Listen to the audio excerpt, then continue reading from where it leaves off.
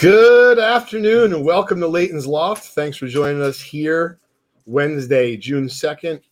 What's up, Greg, Bill, James, Nick, Jeff G, Tom, and the rest of the gang? Appreciate you joining us for today. We'll kick back for the next hour or so, talk about all things hobby. And if I'm not mistaken, Lou, we have Mike D joining us about 5 today. Yes, he's coming in around 5 o'clock. We got him all set up. He's very confident of his technical expertise here, so we should be good.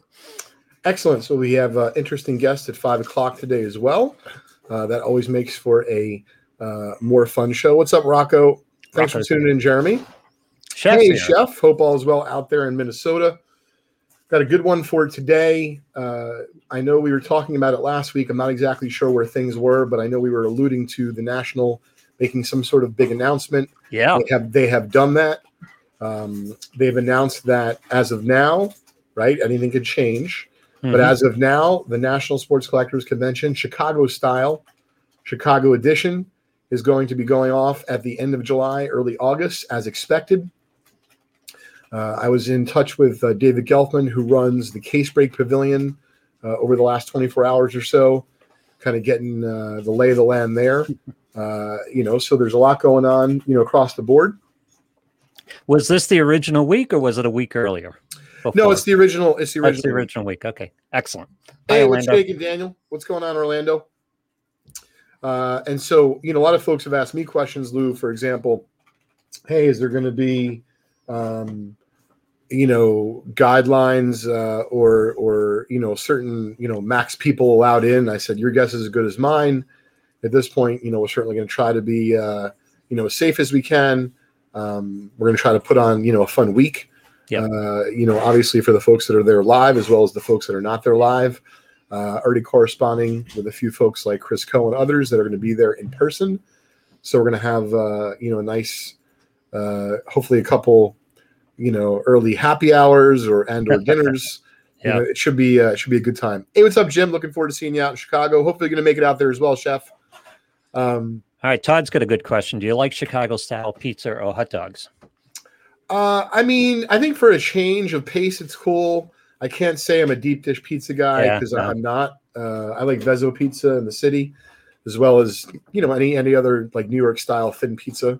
That's kind of my thing. But in terms of hot dogs, I remember several years ago when I was a little bit younger.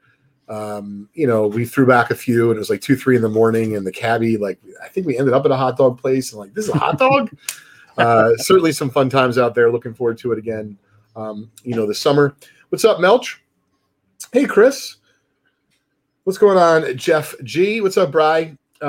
So, in terms of the National and, my first, I guess, group of tips, we put a blog out a couple of years ago at this point, right? The National was canceled last year, Lou.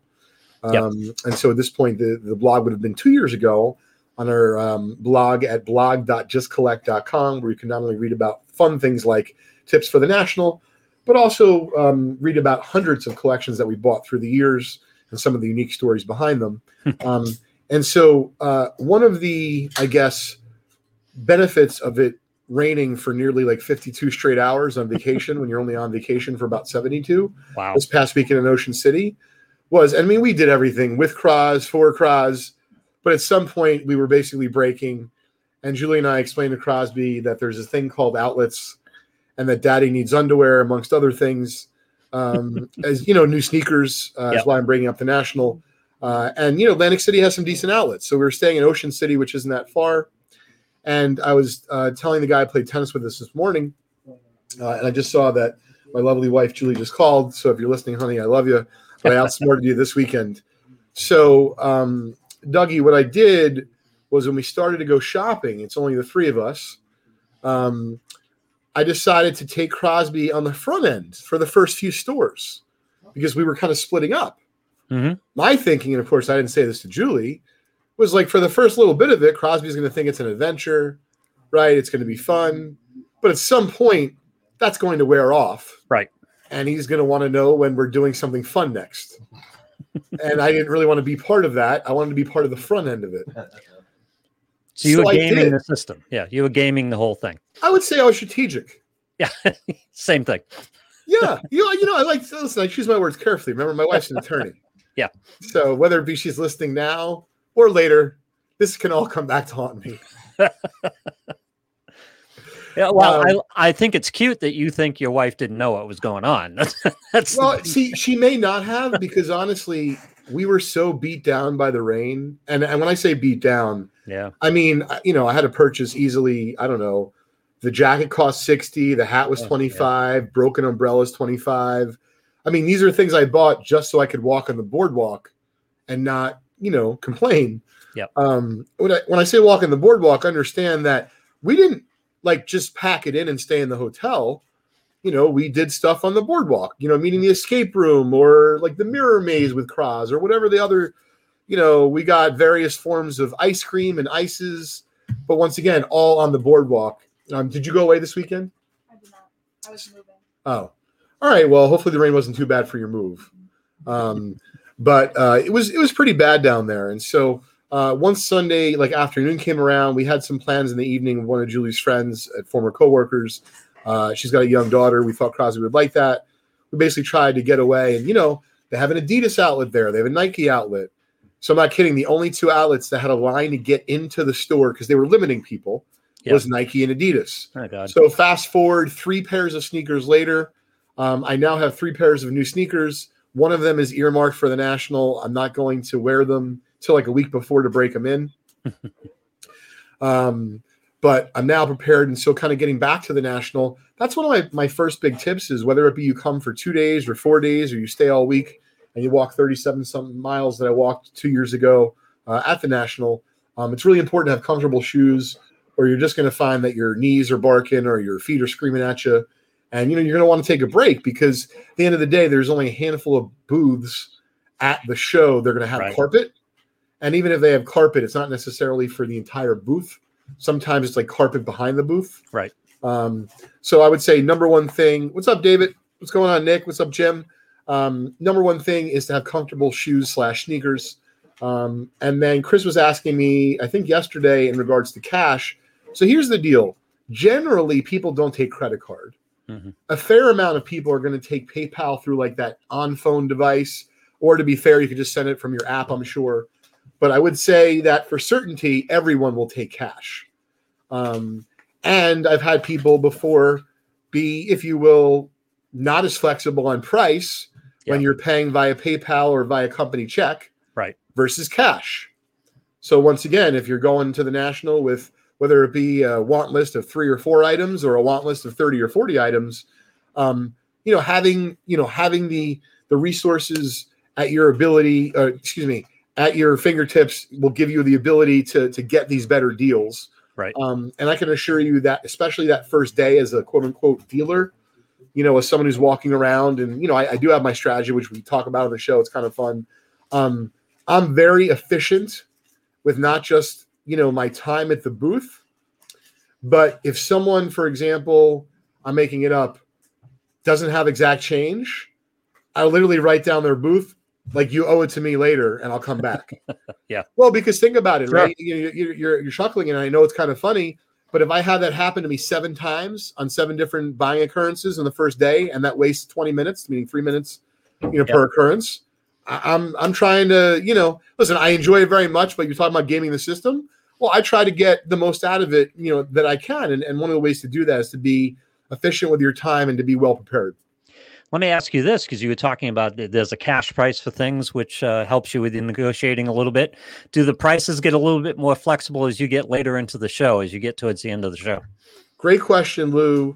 And I would say that undoubtedly back in the day being pre-internet or early days of the internet, absolutely. But I would say there's a very common occurrence, and it happens not just on the Sunday of the National, meaning the last day, but almost on every day. Well, hey, I can just sell it on eBay for such and such. Yeah. Sure. Not to say that it's easy, that it's fun, that you don't have to pay fees, that someone can return it, so on and so forth. But nonetheless, you'll certainly have a fair amount of people say that to you. And so, I know some people are going to go there as a collector with their short list of their white whales. For me as a dealer, I am looking for things for myself. I'm looking for the things for Vintage Breaks and for Just Collect. But then also there's business opportunities that come about because of people that you only see once a year. And so, generally I'm kind of careful with, my time and how I go about the week. And so that first 24-hour period, I really try to keep the shaking hands and kissing babies part of it to a minimum, knowing that I'll be there for the week. Right. And I try to be as efficient as I possibly can, walking around and buying and, making note of what I bought so I don't forget at the end of the day. Yeah, before eBay and before the internet and social media, this was the only opportunity they had to get some of these collectibles out in front of a large market, especially a qualified market. But that market is there all the time now, isn't it? Yeah, no, very much has changed. Lou, Greg is asking about Venmo, and I'm sure that there's other, payment services that we're missing. My guess is that folks are going to be taking a variety of different payments. However, first and foremost, cash is king. I do think that a large majority will take PayPal, whether it be through the app or through that handheld device on your phone. But one of the things that can be heartbreaking, both as a collector, dealer, investor, wherever you place yourself, whether it be in one or several of those categories, is to wow, I ran out of cash on the first day of the National. I really want to buy this item, and the guy will only take cash. You can't be mad at the person. You can't be mad at the company. Right. So just know that ahead of time. And I would also say this is not something that I've added, or not something I've mentioned in the past, but I will add to our blog for this National, is bringing cards in your collection that you're, kind of no longer keen on keeping. Not to say you have to bring them to sell, but I think trade bait is a wonderful thing. You could be at someone's booth and you could be at $500 to $1,500 apart on a deal for a card or a group of cards or a set, that you really want. And you're like, I don't really want to give you any more cash. Oh, I have this card that's worth $750. Yeah. And so my point is that, on top of bringing your cash, on top of having comfortable shoes, try to bring a couple dozen cards. Graded is always better, just easier and more liquid. So that way you have a little bit more flexibility when it comes to deal making. Benson asks, what's your ratio of being a buyer versus seller while at the Nationals? Sure. Great question, Melch. So, it's funny in terms of selling at the National, we sell, breaks right through Vintage Breaks for the week. As you mentioned, Melch, we also sell at our booth at Just Collect. And depending on the year, sometimes national retail sales can be very strong. Other times not as much. But I would tell you that on the sales side, I go in with very low expectations because I generally can't control that. For Vintage Breaks, it's been actually 2 years since we've had a National. I have a little bit of an idea of what to expect. I think it's going to be very busy at the convention. I think it'll be busy online. And so I'm excited for that. But, truth be told, the main reason why I like to go to the National is because I like to see people in person and I like to buy. And when you're someone who does this professionally, like myself, for Vintage Breaks and for Just Collect, and then also as a collector, / long-term investor, man, it's like being a kid in a really big candy store that is only open once a year. And in this case, or in this particular case, it's only open every other year, meaning it has not been open since 2 years ago. And that's really the way I look at it. So, I'll be out. Do you think there's a pent-up market without the National last year? Do you think there's going to be some added energy because everyone missed? But again, the online market is still there, right? Yeah, I think the added energy will come from, let's say, and I'm making up, I don't know the pool, but let's just say the pool of possible collectors that have never been to the National is 50,000. Mm-hmm. And normally every year at the National, there's 2% of those people go this for the first time. I think 8% might go this year, meaning 4 times the amount of people that would normally go for the first time. I think you're going to have a lot of first timers going this year, which is awesome. Tyler says he's trying not to buy so much in anticipation for these bigger shows coming up, and I'm finding it difficult to be patient. It is tough, Tyler, but I would say you're going to want your resources when it comes to the National. When that first hour unfolds, whether it be from the standpoint of a collector, a dealer, investor, any and all of those three, I will tell you that even from the standpoint of someone who, is well-financed and has good resource, if I buy a deal in the first hour for $38,000, you bet your bottom dollar I'm going to look to see how much cash I have left, What do I have to do to get more cash if I need it? So on and so forth. And so, it's kind of a race in that regard, meaning like walking around and, there's the quote unquote low hanging fruit of, maybe being able to buy something and sell it right away for a flip. I know guys that just do that the whole show. That's not really my MO. I'm more buying for the long term. But, if something looks apparent to buy it and you can sell it quickly, sure. But I don't generally sell things quick. Is there still a reasonable range in pricing where that you can actually find some value? Because it would seem like with all the social media and all the pricing that's out there, everyone would be more or less on the same page. Well, you would think so, but it's not the case. And what I mean is there's just so many dealers, something's going to crack. Yeah. Meaning someone, some item, something, and you're going to hear about, oh, wow, that guy just sold his whole booth. Or did you hear about that fine that just walked in? And like I said, maybe someone spent all their cash in the first, day of the show, and now they're kind of in the sell mode. So it's basically a live, baseball card exchange, and shout out to Steve, floor for the week in the sense of a stock market, unlike any other week of the year, because there's really no other convention in terms of sports cards that lasts a week. And when I say it lasts a week, we arrive generally on Monday. We leave on Sunday. The National, I believe, is either open. I think it's open for the first time to the public, like VIP, sneak peek, all that kind of stuff on Wednesday. But Tuesday is a very big dealer day. And I believe we set up for Vintage Breaks in the Case Break Pavilion on Monday night / Monday afternoon, if they allow us, meaning the hours and such. And so by Tuesday, we're humming already. We're setting up the Just Collect booth. The Vintage Breaks booth is already hopefully ready to go. I already know of at least 2 appointments I'll have in the Chicago area before the National starts officially on Tuesday. So it's going to be a very busy week. Yeah.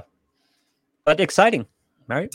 Yes. And each dealer booth, I imagine, is in a different place in terms of whether they need liquidity or whether they're taking in inventory. Some people are looking for cash. Some people are looking for inventory, and that's going to affect the prices on a dealer-to-dealer basis, right? Absolutely. And I think it's a little bit of a game of poker, right? If someone comes up to your booth and they say, do you have any flexibility in prices? You might give them, one bit of information. If they say they want to buy everything, they might, get another bit of information from you. But my point is I would never start off by saying that. I might ask just, hey, do you have any flexibility? Yeah. Sometimes people kind of race to the bottom. Hey, I'll give you 60% off. Yeah. Well, that's fantastic. I might have bought it all at 30% off, making it up a little bit. Yeah. And so, I'll make notes. Hey, I want to go back to this booth. Got really good stuff, but prices are just so. So, I'll have my little notebook and I'll have my backpack and have my my resources ready to go, for the show. And I encourage everyone to do the same. Excellent. I'm sure everyone's excited. It's going to be fun. Yeah, it's going to be a blast. So look for that, article with some additional tips, some of the things that we just discussed and more coming out in our blog at blog.justcollect.com. Without further ado, I wanted to mention the 7 prizes we'll be giving away during today's Leighton's Loft show. The only way to qualify to win one of these 7 prizes is to be tuned in on Leighton's Loft show on Facebook. And the 7 prizes are as follows, Dougie. $50 break credit, 3rd year Wayne Gretzky. Mm-hmm. I'll hold it up. Yeah, hold up there. Yep. There we go. 1962 Topps baseball set break spot, and then 4 1973 Topps baseball set break spots. 7 prizes in all for just tuning in. So if you're listening to this in the podcast universe on your favorite platform, and you're having a good old time, that's fantastic. Give us the good old thumbs up and subscribe. However, if you want to win one of 7 prizes that we give away each and every week here on Leighton's Loft, you have to tune in 4:30 p.m. Eastern time on Wednesdays and interact with us. Say hi, talk about something you bought in the hobby, traded for, or a card show you're looking forward to, like the National. All right, David's looking for a foursome, golf partners. So, oh, in Chicago? Yeah, nice. Yeah, I won't have time to golf.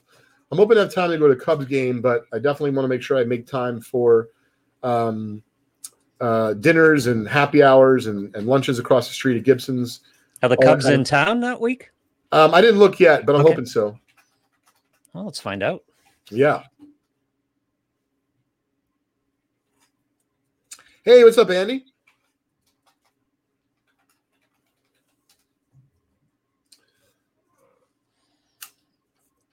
So before we open up this 2020 Chronicles football value pack, I wanted to check this product out, so I thought it'd be fun to open up a pack and offer a bounty if we hit something fun. The NBA playoffs have got very interesting. The Celtics are not only now gone, but they are sans Danny Ainge, and Brad Stevens, when some people thought he should be out, is now up. Promoted. Yes. And so, I myself as a Celtic fan have no problem with really either guy. From what I can hear with Danny Ainge, it was really a matter of family. And, listen, the guy's won rings, both as a player and as management. And, he's still a fairly young gentleman. And, he may come back to the sport. Who knows? But he had health issues as well. So, yeah. So it seems though, it seems as though that was really the rationale behind him moving on. The Brad Stevens thing is really surprising. It goes to show you that he really, I guess, had been burnt out by coaching.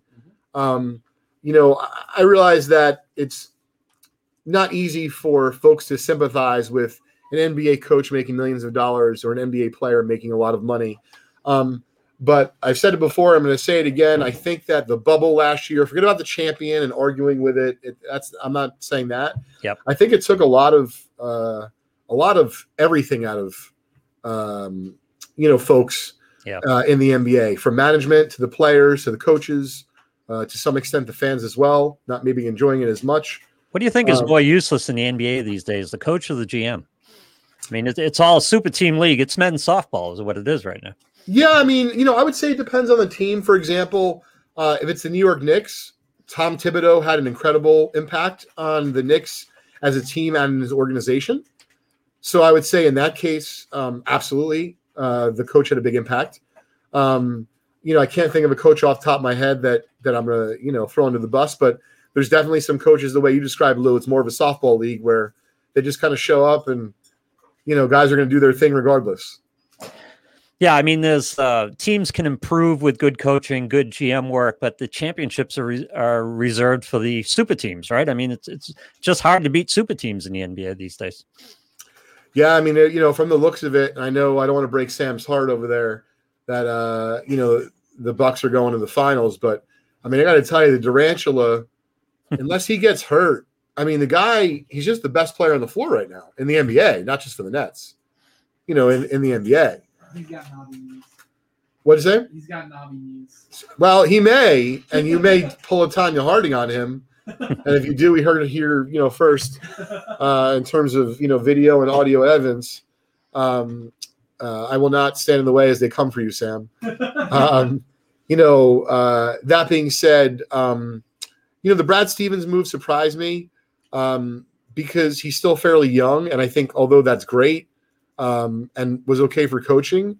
Hopefully he has some sort of plan where, there's a reason why they bumped him up, because if it's just because of a vacancy, the whole thing seems very awkward to me. But we shall see what kind of coach.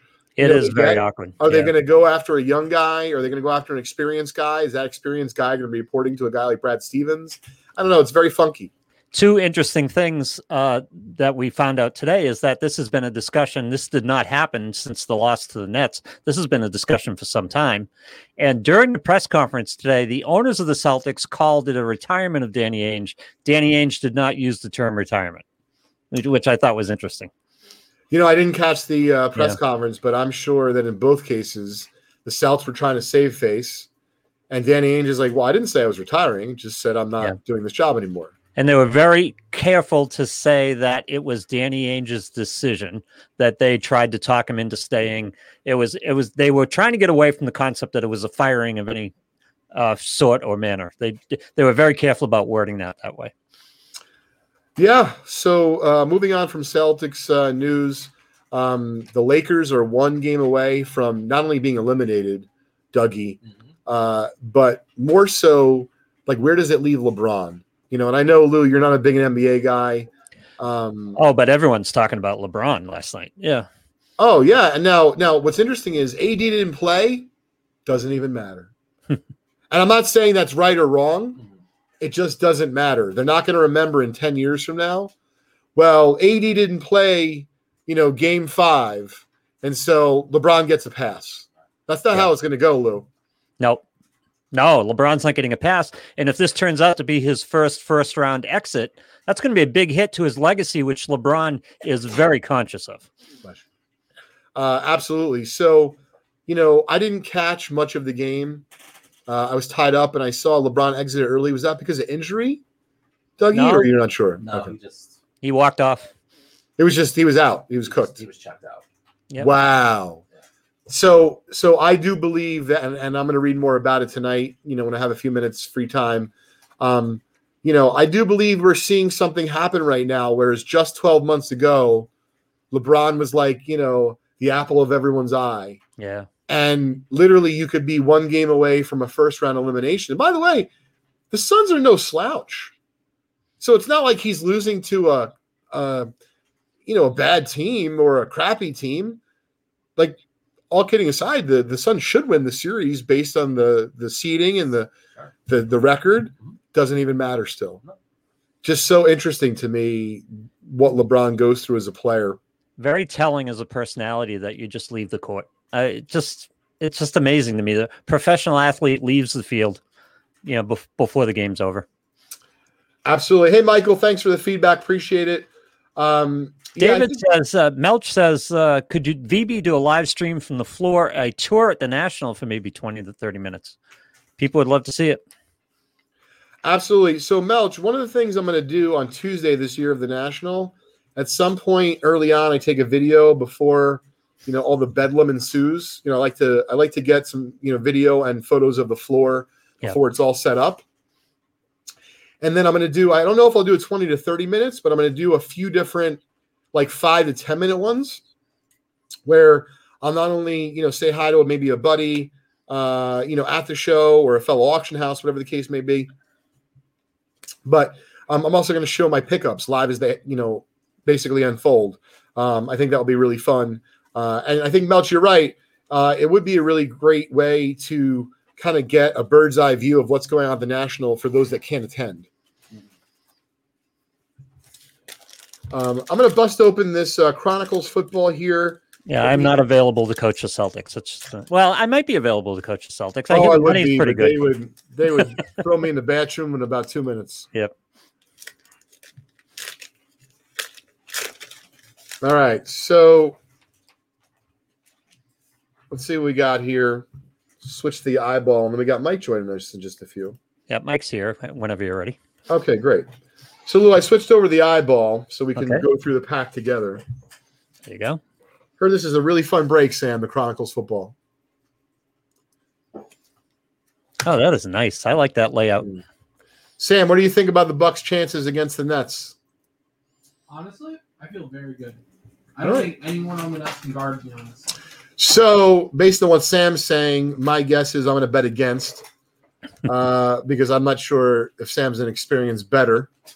But all kidding aside, Sam feels good about the Bucks, but admittedly, he's a Bucks fan. That's true.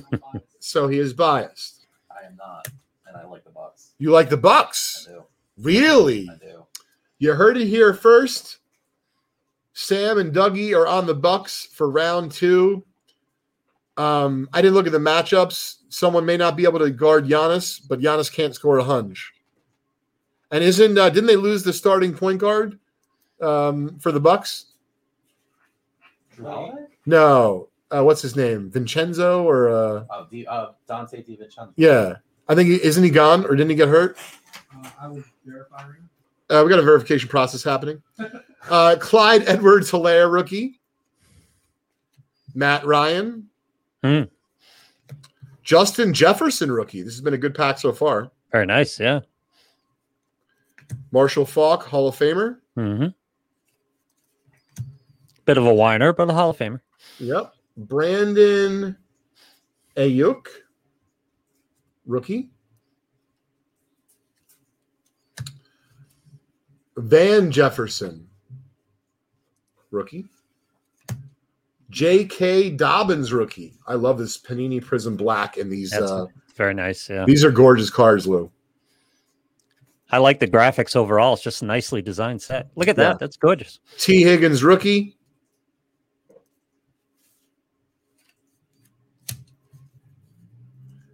Gabriel Davis, some sort of insert rookie for the Bills. Denzel Mims from the Jets. Nice. Hang on to that. Jalen Reagan, rookie for the Eagles. By the way, J5 and I were talking before the show, and we think you should grow a beard until the Jets win their next game. Game or Super Bowl? Game. All right. Well, game is reasonable. A game beard. Yeah. Super Bowl is going to be pretty filthy. Like I might, No. I might have some problems. No. Next is Henry Chin, rookie. And lastly, it looks like we got a Justin Herbert. Looking to see what brand this is. Rookie. This is a nice card. Look at that. That's gorgeous. Yeah. No, they did a nice job with this set. Yeah, Logan. Hope you're okay. Did Logan go in? He's in the doctor's office waiting. So, well, feel we're with you, buddy. better, Logan. Yep. So I know we have Mike ready to go, so we're going to bring him in just a minute. Effectively, rained all weekend down at the shore, but Crosby and Julie were troopers, so it got better on Monday. We ended up staying most of the day. Really glad that we did. And, it was really just, nice bonding with the family. And even though it rained a lot, we did all sorts of stuff maybe we would normally do, like the escape room, even though Crosby got a little scared at the end. He asked, said, Daddy, what happens if we don't escape? And at first I joked and said, something I shouldn't have said because I realized he was a little bit nervous about it. And then I said, no, it's, nothing happens. And then there was just something to do with like the lights and the sounds kind of coming out of the wall. That at one point he said, can we get out of here? And I showed him we could open the door. It didn't matter. Like something was not as enjoyable for him as a young kid, even though we did do it with dragons and stuff. But we did a mirror maze several times. He thought it was hysterical when I would walk into the mirror wall. So we had all sorts of fun that we wouldn't normally do if it wasn't raining at the shore. So happy to be back in the seat today for the loft, and looking forward to welcoming Mike to the fold if you got him available. All right, Mike's here. Hi, Mike. How are you? Hello, Lynn. Hello, Luke. Good to be on here. Thank you. Hey, Mike. Thanks for joining us. Yeah, perfect. Well, there we go. Excellent. How was your holiday weekend? It was good. I work for a veteran nonprofit called Student Veterans of America. I'm their vice president of development. So, Memorial Day, Veterans Day, we always have events. We're always doing things. So one of the reasons why I couldn't come on last Wednesday, I was doing another veterans oriented event. So I was speaking there. So, but happy to be here today. I assume you're a veteran, Mike? I am. I served a little over 11 years in the Army from 2001 to 2012.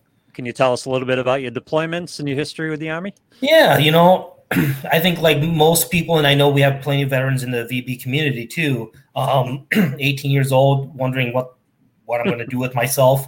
My grandparents, both my grandfathers served in World War II. And so, I maybe I'll join the Army and get a little experience, see the world a little bit, and then get some money for college and go back to college. And so I enlisted pre 9/11. So I was already in my first duty station. I was stationed in Germany when 9/11 happened. And, I just thought I was going to be running around the woods with a rifle playing soldier. and then it got like very real as I sat on a berm in Kuwait ready to invade Iraq in 2003. And so I 3 deployments to Iraq, 1 to Afghanistan. Between then, I went to college, went to the Virginia Military Institute, became an officer, went back into the Army, and then got out in 2012. Kind of stayed in the military stuff, and after that, I ended up being a security contractor for the Department of Defense. So I trained and advised Kurdish forces in northern Iraq. I trained Palestinian security forces in Jordan, and then I ended up working with the Israelis. And so I lived and worked in Israel for about 3 years before coming to Washington, D.C., kind of for a career change and pivot. So been here ever since, kind of working on the veteran advocacy realm. And so, yeah. Well, let us join everybody in the chat room here, and thank you for your service. Yeah. Mike, thank you for your service and really appreciate you joining us today. Apparently I'm a very poor salesman because they just put a note in front of me that we have a really fun special that started at 4:30, and I did not announce that. So I apologize, Mike, but it's really funny. I'll understand if you have to step away. You'll see what I mean in a minute. So we did this a couple of weeks ago, Lou, and it really resonated with our community in the sense of, Mike, when we run these buy any spot promos, for our big event, obviously we have thousands of entries, and of course we give away a lot of fun stuff. But we've been doing them, intermittently, and depending on when we do them, we've seen nice engagement because we understand that not everyone's necessarily going to have, let's say, $250 to buy into a T206 hit random, right, or $175 to get into a 51 Bowman, set break. And so what we're doing today, Mike, and Vintage Breaks gang, is from now, starting really at 4:30 until 7:30, we're running a buy any spot promo. And as the promo name suggests, if you buy any spot at all on the site for as little as $3, you're going to get one entry. If you buy 2 spots, you'll get 2 entries in the promotion, so on and so forth. Well, first place today in our buy any spot promo that ends at 7:30 is going to be a chance to win this T206 Ty Cobb Sovereign Back SGC 1.5. We're going to give away a free spot in our T206 hit random. It's $250 to get in normally, but you'll be able to, Mike, I see you trying to buy a spot. It's okay. Yeah. I'm going to be the first. I'm going to be the first Vintage Breaker live on Lane's Live to get into. Anyway, folks, we're doing this. We thought it was a really fun way to engage the community and give really everyone a chance of any shape, size, or budget, because you really just need $3 or $3.50 is the cheapest spot on the site. And so if you buy any spot at all, you will have one entry into this buy any spot promo that will end at 7:30 tonight, where first place in that promo is going to win a free spot in the $250 to T206 hit random, featuring the Ty Cobb, the Tris Speaker, Rube Marquardt, Christy Mathewson, so on and so forth. You buy one entry, you buy one spot, you'll have one entry. You buy 2 spots, you'll have 2 entries, so on and so forth. And for whatever it's worth, Mike, and this is why they were letting me know that I had to announce it now, anyone who actually buys a spot from 4:30 to 5:30, you're actually going to be in one additional promo. I'm going to pull a Hall of Famer from my collection, and we're going to give it away as an additional prize if you end up getting in during the first hour during our loft. If not, you'll still have till 7:30, so not to worry. But I wanted to make that public service announcement, Mike. Thank you for letting me make that. No problem. If you want to put up another 2020 Topps Chrome Sapphire Formula One, I'll just use that to buy into. Oh, really? Yeah, all right. Well, sounds good.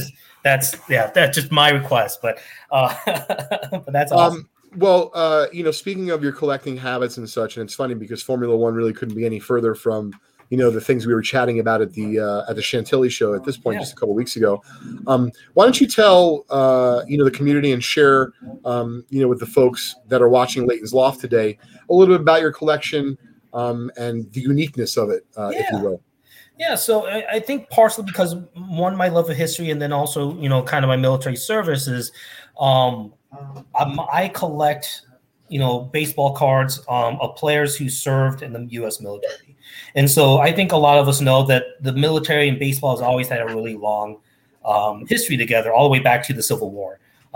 It's actually, you can all look it up on Google, but one of the very first photos of a baseball game being played is from the Civil War. And it's a funny little photo.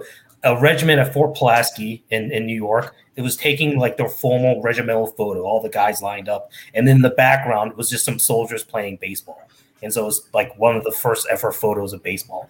But since the Civil War to today, to the War on Terror, there's always been a connection between baseball and the military and those who played and those who served. And so I kind of brought a couple examples of what I kind of collect. So this is a T210 Mecha double back of Eddie Grant. Eddie Grant is one of 8 former major leaguers who was killed in the First World War. And Eddie Grant is really actually the only player that actually has baseball cards. And so I think kind of Lou, your inspiration with, your work in the T206 book is the history of all these players, all these non-Hall of Fames, maybe played a couple seasons, but left their mark on the game. And so one of the things I discovered through buying at Vintage Breaks was in one of your 1951 Bowman sets, I drew Lou Brissy. And common, no one's heard of him. He played a couple seasons with the Cleveland Indians. And I just looked him up. I was like, I wonder who this guy was. And it turned out he served in the United States Army in World War II. He was wounded in Italy. An artillery shell shattered his left leg. And he convinced the surgeon not to amputate because he was a minor league ball player and like his life was baseball. And so he recovered and he actually got to play, I think, like 2 seasons with the Indians as a pitcher, and he pitched with a leg brace for those 2 seasons. And he played a couple seasons in minor league ball. And I thought that was really interesting. And that got me down the rabbit hole of like who else served and what was the connection, with baseball in World War II. And we know like Ted Williams, Ted Williams' story and Joe DiMaggio.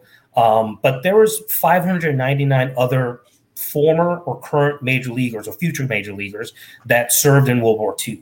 And there was 4,076 minor league players that served in World War II. Wow. And so, with the draft, and I'll tell you, most of them were drafted, I think not a lot of them necessarily enlisted or volunteered, but some of them did. But that was an aspect of American life, that despite them playing baseball, they were going to be drafted and they were going to serve. Now, the Army and the military did make considerations for, like all-stars like Joe DiMaggio, that like they weren't going to go serve in combat. They actually played like exhibition games. They traveled around as baseball players playing games.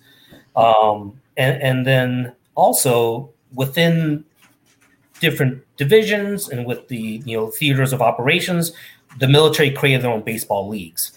And so a lot of these minor league players, major league players, went enlisted, served, maybe joined their unit's baseball team, and played, and so it was always kind of a facet. But it was just really amazing hearing some of these stories, and also understanding that 3 major league ball players lost their lives, 167 minor league players lost their lives, and to think that within those 176, maybe there was a Hall of Famer, future Hall of Famer there.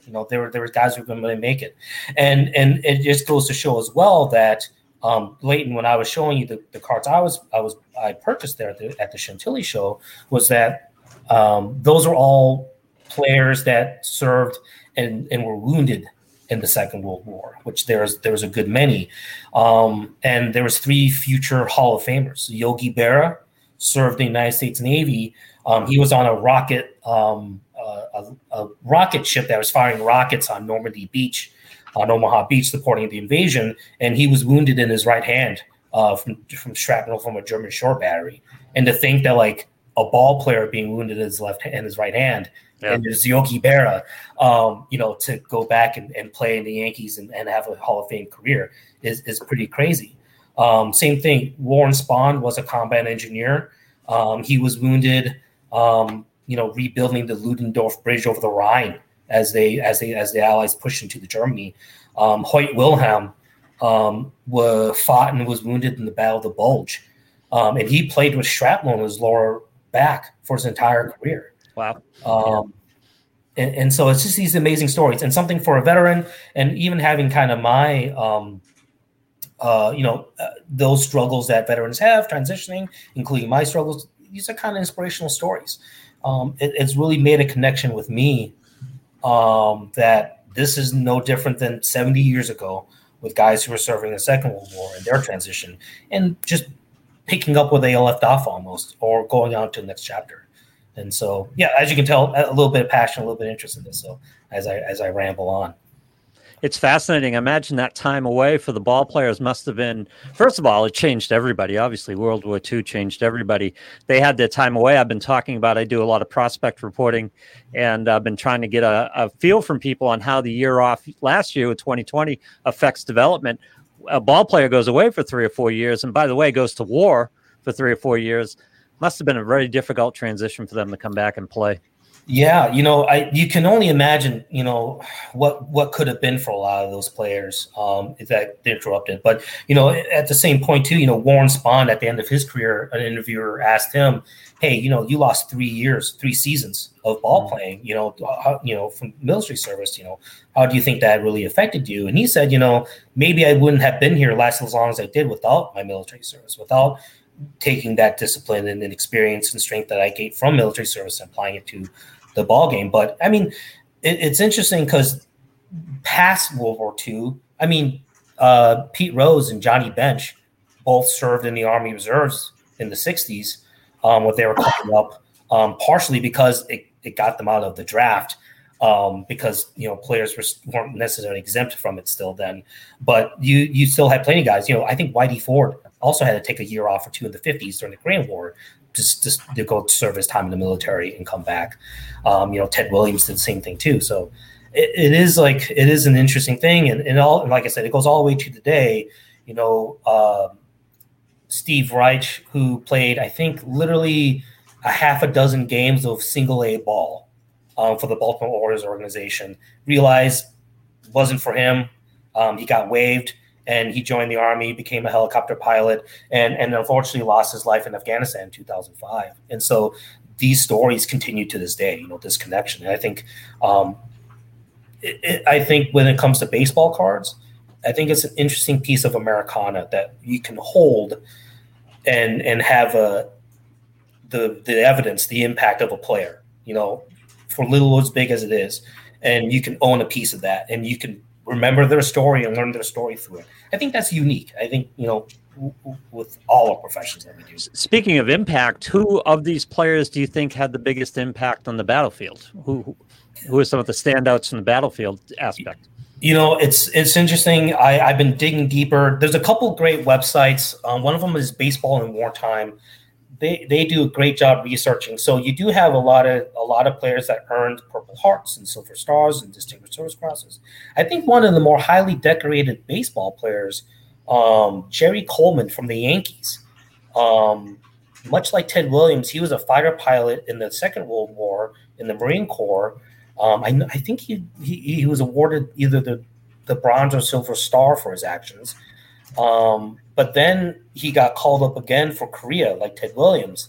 But unlike Ted Williams, he stayed. He didn't go back to the major leagues. He stayed in the Marine Corps, and I think retired as a full-bird colonel.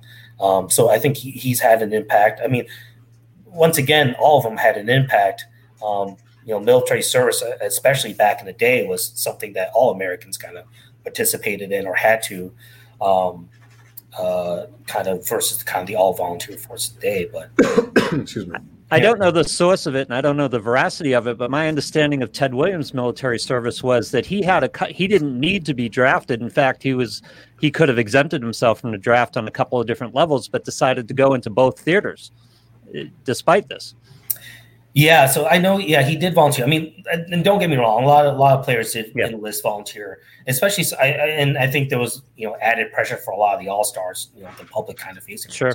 But yeah, Ted Williams he was already a big star, so he became a pilot, but he ended up staying stateside in World War II as an instructor. Bobby Thompson, shot her around the world. He was a bombardier, but he ended up just training. He was only an instructor and stayed stateside. But he said, yeah, I never really talked about my military service because I didn't do anything like the other guys that went and fought. I stayed stateside.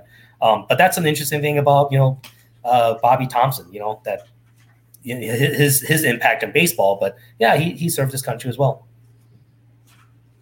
Fascinating, Mike, and really appreciate how much time we've spent getting to to learn about the historical importance of these ball players. I can't help but think, sitting here and, at first I was going to remark about how many professional athletes, and whether it be it's the NBA or, NFL is a little bit different, but even, of course, Major League Baseball, hey, guys played 3 games in a row and it's an off day. And then all of a sudden, depending on what media market you're in, it becomes a story. And you have guys like Warren Spahn who are coming out and saying, well, I don't necessarily know what detracted from my career, these 3 years of service. I think it made me a better man. And, to think about that kind of thing being done today certainly would be, I think, more of an exception. And so, I really, what to say other than letting you know how I'm feeling. And how I'm feeling is, one, fascinating learning about this from someone who's taken as much time as yourself. But I always like to learn about different angles of collecting and history, both in sports and then outside of sports. 2, very proud that, we can now call each other acquaintances and friends. We've met in person. You've been a part of our community. And I know that you've not only served our country proudly, shout out to my brother-in-law, Tim, who's currently doing so. And of course, the many that are doing so across not just our country, but around the world. We've referred back to 1951 Bowman several times in our discussion, whether it be Yogi or whether it be Whitey Ford. And so I think what we're going to do today, just as a special, if you will, and please include Mike D in today's, comments, because that would be terrible if Mike doesn't even have a chance. But Mike, really, per our discussion and being able to, as an owner in Vintage Breaks, appreciating what I'm hearing and meeting you not just in person, but having you on and offering great content to our community, I thought it'd be a really nice little feather in the cap if we're going to add a special prize today to the Vintage Breaks / Just Collect sponsored Leighton's Loft show. We're going to give away 1 free spot in the 1951 Bowman set break. It's currently $175. Wow. We're going to give away a free spot in that break. So not part of the 7 prizes, right? It'll be another random where everyone who's on the list will have a chance to win that. And then I did mention this prior, but I thought it'd be appropriate time to mention this as well. The first 2 names on the list for the free 1991 Desert Shield pack that we're going to open, maybe we'll do it at the National. I haven't quite figured out a time yet. But you and my brother-in-law, Tim, we're going to be, in on that. So anyone else who is either currently serving our country or has served our country in the past will have a chance to win a free spot in that Desert Shield break. All I would ask is that you contact me directly, Leighton@justcollect.com. And, my guess is, we'll probably do it for the National, Mike. Obviously there's going to be more service men and women, whether it be former and current, than spots. But I feel like you and Tim are, Tim's my brother-in-law. He's married to my sister, so he's got an early ticket. Yeah. And I feel like, you and I meeting for the first time in person at Chantilly, but I feel like it won't be the last. And look, it's only a few weeks later. You're already, on with us, here, kind of sharing some of your, not just card expertise, but some of your experience as a serviceman, for our country and what you've seen, during both before and now since with your, involvement with your day job. And so I thought it'd be a fun giveaway. We'll say that's courtesy of Mike. Really appreciate you appearing today on our show. I want to ask Mike one more question. And please, go ahead. I apologize, Mike, because I'm asking you blind. You had no preparation for this whatsoever. But I'm curious, if we were going to put a Field of Dreams team together for each branch of the service, who would have the best team? It's interesting because I kind of looked, I bet you did. I'm a little biased because I'm Army, so the Army had a lot of great players. But probably to be a close second would be the Navy. A couple people mentioned like Bob Feller. Bob Feller was in the Navy. You had a lot of good ball players in the Navy. There was always the inter-service rivalry games too, so they would play against each other, and it's a whole nother world. The whole inter-service leagues that they had. Yeah. But I know the Army Air Corps had won like the European Theater of Operation, like championship game, the 8th Air Force against, I think it was like, the 7th Corps of the United States Army. Wow. So they had, but like, that was another whole thing too. And that's the thing that like some of the veteran players that, in the twilight years are giving these kind of stories. They were like the ringers, like, yeah, they once they were identified that they were like in the minor leagues, that they were playing a season in the major leagues, like their commanding officer was like, "You're on the baseball team. I don't care." Like, and like, this is what you're going to contribute. Is we're going to win this game. Can you imagine going to play a game in Korea and Ted Williams walks out? I mean, it's kind of unfair. Like, you're a minor leaguer. Like, I'm barely here, and now I got to pitch against Ted Williams. I mean, and I'll show one last thing. So, I've expanded. So I have a 1949 Kira Mishawa Nishizawa. So Japanese. Oh, wow. They had their professional league. They had it since like 1872. Their players on the other side of the conflict, they all got drafted and they fought in the Second World War as well. And so I've tracked down a couple of their players that served, and which got me a little bit into understanding vintage Japanese baseball cards, that's cool. Yeah, it's kind of fun too. But I have to just say, this has been really awesome. Thank you so much, guys. I told Layton at Chantilly, and I want to share it here, that I wouldn't have gone back into baseball card collecting if it wasn't for all of you. I'm a kid of the 80s. I collected baseball cards in the 80s in the Junk Blacks era, and I didn't think about it until I was maybe 30, 31. And when I was doing kind of like, what's baseball cards like these days? The modern stuff didn't really appeal too much to me. I learned about card breaking, and that didn't really appeal much to me. The people that were card breaking on YouTube, not disparaging them at all, just not my thing. But then I came across you all, and I found this like really awesome, positive, great community, and you all doing some wonderful things. I was like, well, cool. I'm just going to jump on here, see what it's like. And then I got hooked. I mean, I'll blame you, Lane. I got hooked. I'm like, I'll do one hit random. And I have it to this day. I won a 1954 Topps Javi Kuhn. And I was like, oh man, that's awesome. And then I'm hooked. I'm like, I got to chase this feeling now. So, so thank you. I mean, this has been great. And to everyone in the community, to James Ector and Chris Coe and all the others. I'm not very active on the chats, but I love sitting and watching and chiming in whenever I got a smart ass comment to make. So, yeah. That's cool. It's funny, Mike, that you mentioned it, in terms of your involvement, because obviously not everyone's been on the loft with me here and interviewed, for several minutes and talking about such an interesting aspect of not just their collection, but their life, with your service to our country. But you're right. That's what makes, it's a business, right? The legal name is VintageBreaks.com, I think LLC. But the reality of it is, it's the people that make it up, both on, our team side here, locally, VB South and VB West. Then, of course, all the wonderful members of our community, some of which we've met in person at several conventions over the last several years. But we're hoping, fingers crossed, that we're going to meet many of you, I guess, in just a couple months at the National Sports Collectors Convention in Chicago. Mike, do you think you'll be coming out to the show? I want to try to. We'll see if I can make it. It's always about timing and work, right? But it would be great. I would really love to. Well, Mike, I hope that you're able to as well. I'm sure a lot of the folks would like to meet you in person.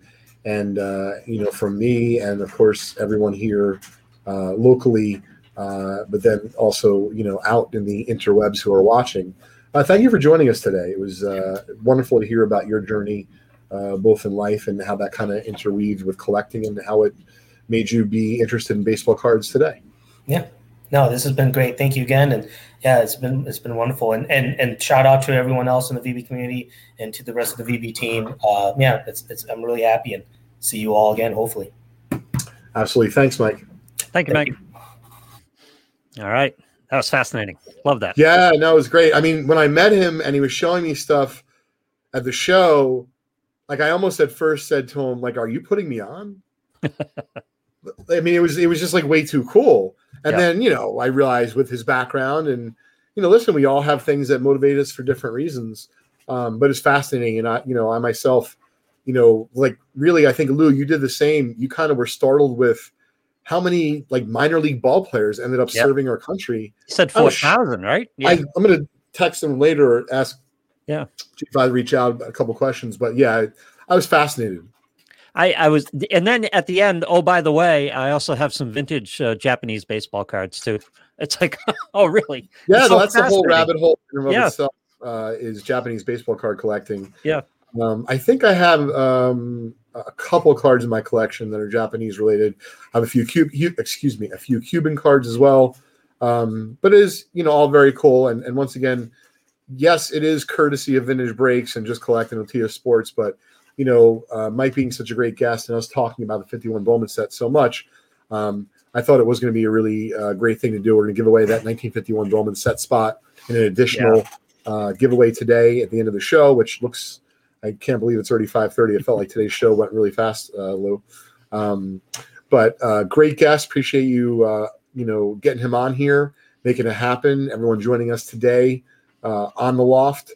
If you ever want to email me direct, you can hit me up at Leighton@justcollect.com. But we're going to have Sam take over and in just a minute give away the 7 prizes plus the free 51 Bowman spot.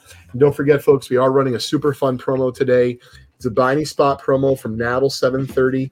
If you buy any spot at all on the site, you'll have a chance to win a free T206 hit random spot. That's $250 value, and a chance to win this T206 Ty Cobb amongst 74 other T206s. It does end at 7:30. If you buy one spot at any break, you'll get one entry. You buy 2 spots, you get 2 entries in today's promotion. It concludes 7:30 Eastern time. Thanks for joining us, folks.